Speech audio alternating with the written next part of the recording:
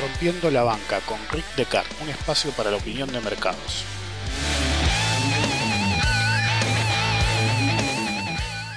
Bienvenidos a un nuevo Rompiendo la banca.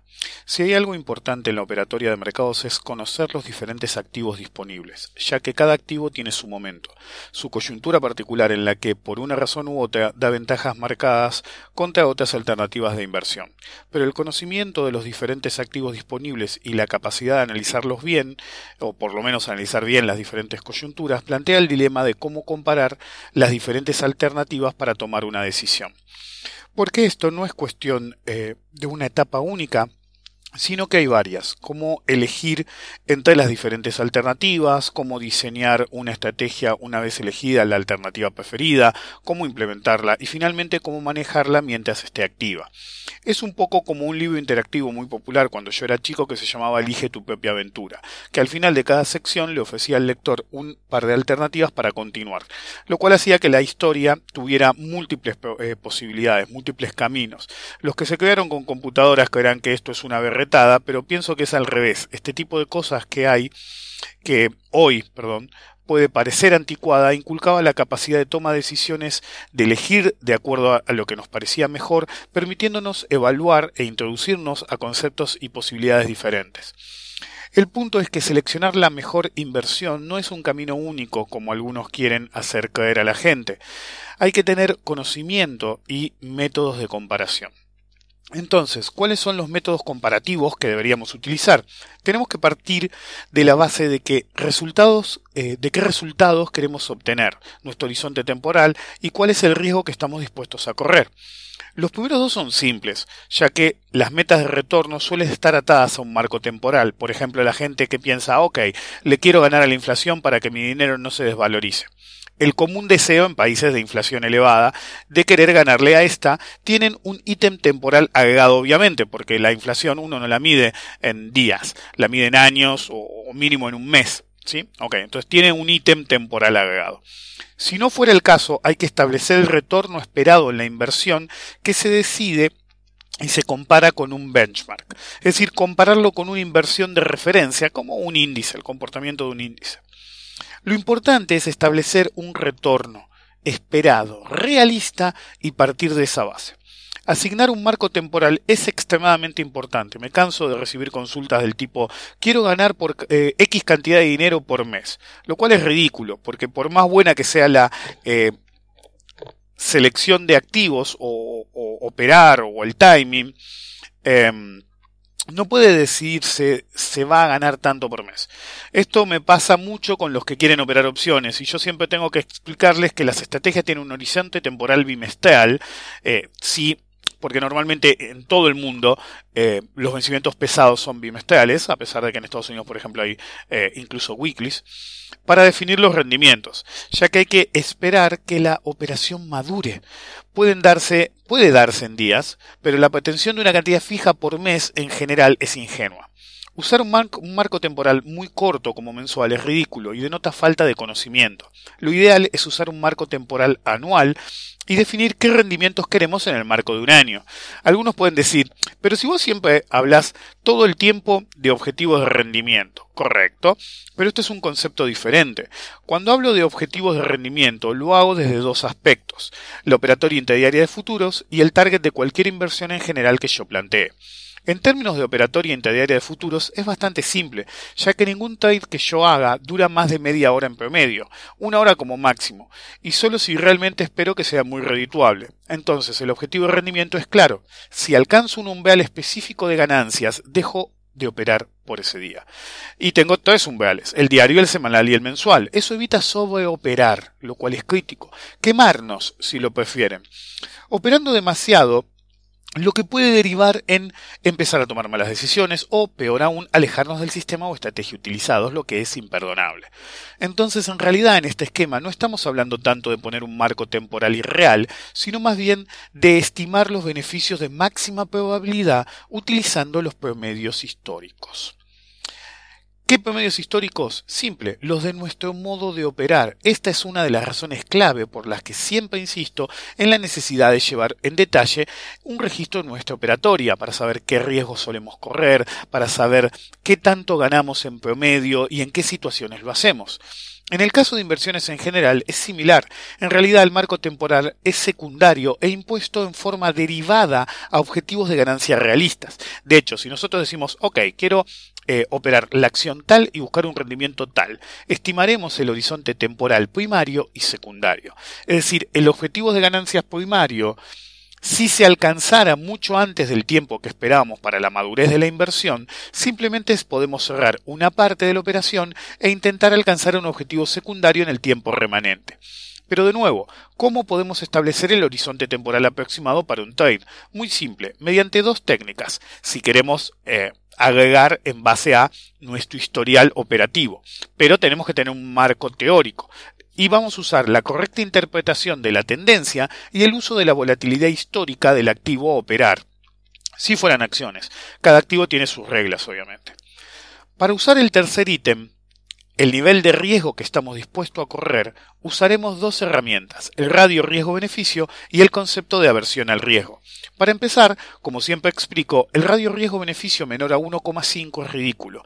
Dentro de algún tiempo, en el marco del ciclo de charlas con Descartes, del grupo de asesoramiento, voy a hacer una introducción al uso de las probabilidades en el mercado, explicando cómo se puede derivar probabilísticamente la necesidad de usar un radio de por lo menos 1,5, que implica que por cada peso o por cada dólar o la moneda que ustedes quieran usar, que nosotros estamos dispuestos a arriesgar, buscaremos un beneficio potencial de 1,5. Ojo, tengan en cuenta que el correcto uso del análisis técnico puede potenciar dramáticamente a favor este radio. Por eso siempre me río cuando alguien dice el análisis técnico no sirve, es decir, sirve para tantas cosas que a veces me da vergüenza ajena cuando leo a alguien que dice no sirve para nada. Creo que ya hablé hace poco de eso. Luego continuamos con el uso de volatilidad histórica en forma cuantitativa para definir los niveles de riesgo que estamos dispuestos a correr de acuerdo a nuestra denominada aversión al riesgo. Hasta hace poco solía ver un video en mi canal de YouTube con una explicación detallada al respecto, incluyendo cómo es, qué se calculaba y cómo se utilizaba. Actualmente solo lo explicaré en el contexto de los próximos seminarios de manejo del dinero y administración de cartera que serán en agosto-septiembre. Fue por una decisión personal de bajar de YouTube varios de los seminarios más importantes y videos más importantes que tenía, y fue una primera criba. Voy a ver si alguno más también se va. Es decir, hay que ganarse ese tipo de capacitación en público. Me llamó poderosamente la atención, incluso alguien de México me lo contestó hace unas horas, anoche fue, y lo vi ahí a la mañana, y me puso, pues qué lástima que deciste eso, yo te sigo desde hace un buen tiempo y tienes mucha experiencia. Si escucha el podcast se lo agradezco mucho, pero me tomé el trabajo de chequear su timeline en Twitter y me di cuenta que nunca me pone me gusta, nunca me contesta, nunca me retuitea. Entonces, te sirve mucho, pero no te lo ganabas, porque ni siquiera me mostrabas tu beatitud. Entonces, se entiende por qué tomé la decisión que tomé. Es decir, lo dije antes y lo advertí, ese tipo de material hay que ganárselo. Y paradójicamente, el material más importante, ¿sí? Por ahí los webinars los miraban los generales en que analizaba una acción u otra, esos los miraban. Pero había muchos tutorials muy importantes, con técnicas muy específicas, muy utilizables y muy necesarias, y realmente no tenían muchos views. La gente privilegia el dato, como decía Livermore hace 100 años. Entonces, más allá de la técnica detallada que explicaba en ese video, aunque no lo explicaba en total profundidad, lo explicaba bastante, podemos decir que hay tres niveles en términos de aversión al riesgo. El buscador de riesgo o risk seeker, el neutral al riesgo o risk neutral y el averso al riesgo o risk adverse. La división a grandes rasgos es simple. A mayor volatilidad histórica, mayor riesgo, pero también mayor oportunidad. Un averso al riesgo privilegiará ya sea una posición o una ponderación dentro de una cartera completa que privilegie activos de baja volatilidad, ciertamente castigando los rendimientos potenciales, pero pensando que corren menos riesgo. Mientras que un buscador de riesgo buscará los activos de mayor volatilidad histórica incrementando el riesgo, pero incrementando también la posibilidad de retorno. ¿Pero realmente el buscador de riesgo está actuando en forma más arriesgada que el averso al riesgo? Sorpresivamente no. Porque mientras que el buscador de riesgo se somete a escenarios de mayor volatilidad, hay una clave que le permite correr un riesgo similar para mayores retornos. Y esto es el radio riesgo-beneficio. A iguales radios, el averso al riesgo se somete a un costo de oportunidad mayor por usar activos de menor volatilidad, que tardarán mucho más estadísticamente en llegar al objetivo primario establecido tanto en precio como en tiempo. Es decir, el activo no tiene comportamiento volátil, no tiene inercia de tendencia tampoco. Eso hace que tarde más en darse el trade y que se puede especular con un nivel menor de utilidad potencial. Y eso genera un costo de oportunidad mucho mayor que una inversión alternativa, incluso si no es mucho más arriesgada.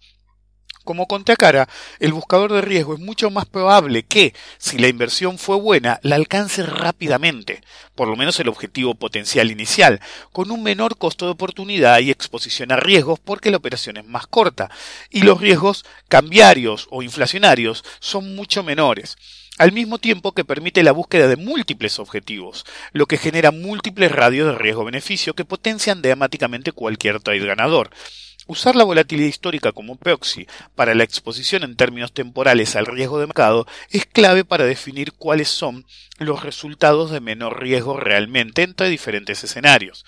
Como ven, las cosas no siempre son lo que parecen y muchas veces, sujeto a que sepa lo que hace, el buscador de riesgo corre paradójicamente menos riesgo que el averso, en un caso claro de selección adversa.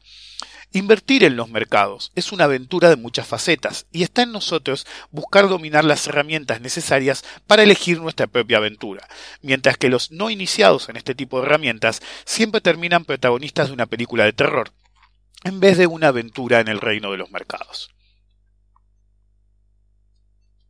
Hoy en el Rincón del Profesional quiero hablar de algo clave para un profesional, que es conocer las herramientas analíticas disponibles, un tema del que he hablado en numerosas ocasiones, pero hoy quiero hablar de una, y pocas son tan importantes como el correcto análisis del volumen.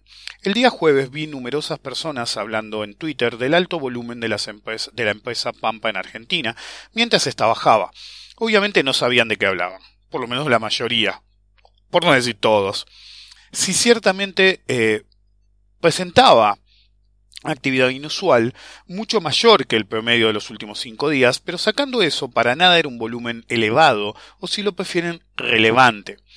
Como toda respuesta, publiqué un gráfico de Equivolume, mostrando cómo en la acumulación en la zona de 20 hubo dramáticamente más volumen en una zona acotada y con baja volatilidad, una clara señal de acumulación, para luego entrar en 2 etapas de participación pública con un nexo de reacumulación como patrón de continuación de volumen inferior al promedio, como suele ser este tipo de patrones de continuación. Y finalmente, en el gráfico es claro que en la zona de 40 ha hecho un patrón de distribución, más que claro, diría yo, emocional, de alta volatilidad y resolviendo en un comportamiento correctivo perfecto. El planteo que se hacían algunos era erróneo, el foco no era si hacía o no mucho volumen, sino más bien si el volumen superior al normal era un patrón de agotamiento de la tendencia bajista de corto plazo o por el contrario de exacerbación. A priori es muy difícil de saber, pero es llamativo que se diera dentro de un patrón que se conoce como narrow, que implica mucha fluidez de la tendencia, en este caso a la baja. Lo importante en este tipo de situación es entender que un análisis de cualquier tipo no puede ser simplista y siempre tiene que tener la dimensión comparativa con otros patrones, en este caso de volumen, para entender la verdadera relevancia o falta de ella del comportamiento que estamos viendo en el activo de nuestro interés. Recuerden, como siempre digo, el sentido común ante todo, del mismo modo que la frase dice una golondrina no hace verano, un patrón de volumen aislado en sí, sin un marco de referencia o utilizando una técnica en especial de análisis de estos parámetros, no puede ser considerada como algo a tener en cuenta en forma crítica. De más está si realmente se acabó el mercado para Pampa, es decir, la tendencia alcista para Pampa o no. La corrección es muy clara, podría ser una de corto plazo para continuar al alza, totalmente. Pero el punto no era ese, el punto era que la interpretación del patrón, del comportamiento de volumen, era errónea. De hecho, llegué a ver a alguien que decía, un par de personas que decían, ¿por qué alguien está saliendo? Perfecto, pero ¿realmente es tan grande el volumen? Y no, es grande en una forma local, ¿sí? Un grande en una forma localizada contra el promedio de los últimos 5 días, lo cual no es del todo irrelevante, pero cuando uno chequea las zonas de máximo volumen, de realmente mucha actividad de volumen, comparativamente hablando, realmente no era tan dramático. También recuerden que, como siempre digo, el secreto de la bolsa es tener resto. Y ningún tipo de resto es tan importante como el resto de conocimiento. Hoy en Economía con Sentido Común quiero hablar de algo que todos los gobiernos quieren, atraer la inversión externa. El gobierno argentino se la pasó hablando de la lluvia de inversiones que iba a haber, pero lo que hubo fue lluvia de endeudamiento condimentada con incapacidad para gobernar. Si hay algo fundamental para atraer inversiones es la previsibilidad de las reglas de juego. Cambiarlas constantemente es lo peor que se puede hacer si uno quiere atraer inversiones. Era cuestión de tiempo para que el actual gobierno oficializara el séptimo evento de crédito de su gestión, probablemente la mayor cantidad de eventos de crédito de la historia argentina para cualquier gobierno. El uso del nuevo IPC nacional para ajustar los bonos indexados por ser. El bastardeo es constante y la razón clara es que al manipular qué índice del ser se usa y cuál no, indirectamente se paga menos. Es decir, está exactamente a la misma altura que en la era K, el INDEC con K, como lo solían decir despectivamente. Es decir, mentir con la inflación. Hay muchas formas de mentir con la inflación. Una es elegir el índice de precio que te convenga a vos, otra es directamente decir que la inflación es menor. No hay grados de peor. Está mal, no importa lo que pase. Y eso es clave. El mensaje de este gobierno es claro, incertidumbre y cambio constante de reglas. Pero si el agravante del sin freno gasto público no fuera suficiente, las alternativas presentadas que lo producen son tétricas. No recuerdo si fue en un podcast pasado o en el streaming que hago periódicamente, había mencionado la creación de la Secretaría de Movilidad en Bicicleta. Pero poco después se creó en la ciudad de Buenos Aires la Subsecretaría de Vías Peatonales, que tendrá la función del desarrollo de un plan estratégico sobre vías peatonales. En esto gastan la guita. Y después dicen que no pueden bajar el gasto público. De paso les digo a los idiotas que nos gobiernan, no hace falta un plan estratégico sobre vías peatonales. Son esos lugarcitos, ¿sí?, grandes o chicos, donde la gente camina. No van a encontrar ninguna aplicación salvadora más allá de esa, ¿sí? No van a descubrir la cura del cáncer, ni la cura del HIV, ni nos van a ser inmortales, ni va a ser una revolución tecnológica impresionante, ni va a ser un cambio de paradigma. Es por donde camina la gente. No me hablen de estrategia. Y algunos pensarán que estoy derrapando. ¿Qué tiene que ver esto con lo que había empezado a hablar? Mucho. Porque la contracara de la disolución de la Secretaría de Promoción es porque la contracara, es la disolución de la Secretaría de Promoción de Inversiones. Sí, escucharon bien. El gobierno central va a disolver la Secretaría de Promoción de Inversiones después de haber creado la Secretaría de Movilidad en Bicicleta y en el gobierno de la Ciudad de Buenos Aires la Subsecretaría de Vías Peatonales. Se ve que las prioridades son muy claras. La razón parte que el gobierno no quiere a su titular actual en ningún puesto por conflicto de intereses, se ve que es un problema para ellos cuando les conviene. La otra parte es que el señor Ibarra no lo quiere en la órbita del Ministerio de Modernización. Lo único que puedo suponer es que le pareció demasiado importante una Secretaría de Promoción de Inversiones para estar dentro de un ministerio inútil como es el Ministerio de Modernización, que directamente no debería existir. Es decir, podríamos tener 25 secretarías de promoción de inversiones funcionando simultáneamente a un costo infinitamente menor que un ministerio inútil que no sirve para nada. Pero bueno, de hecho hace poco un cliente mío que tiene una empresa me mostró una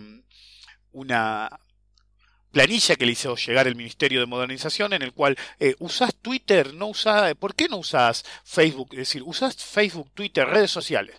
¿Por qué no las usás? ¿Sí? Si no las usás. Usás LinkedIn, Twitter, Facebook, y si no las usás, ¿por qué?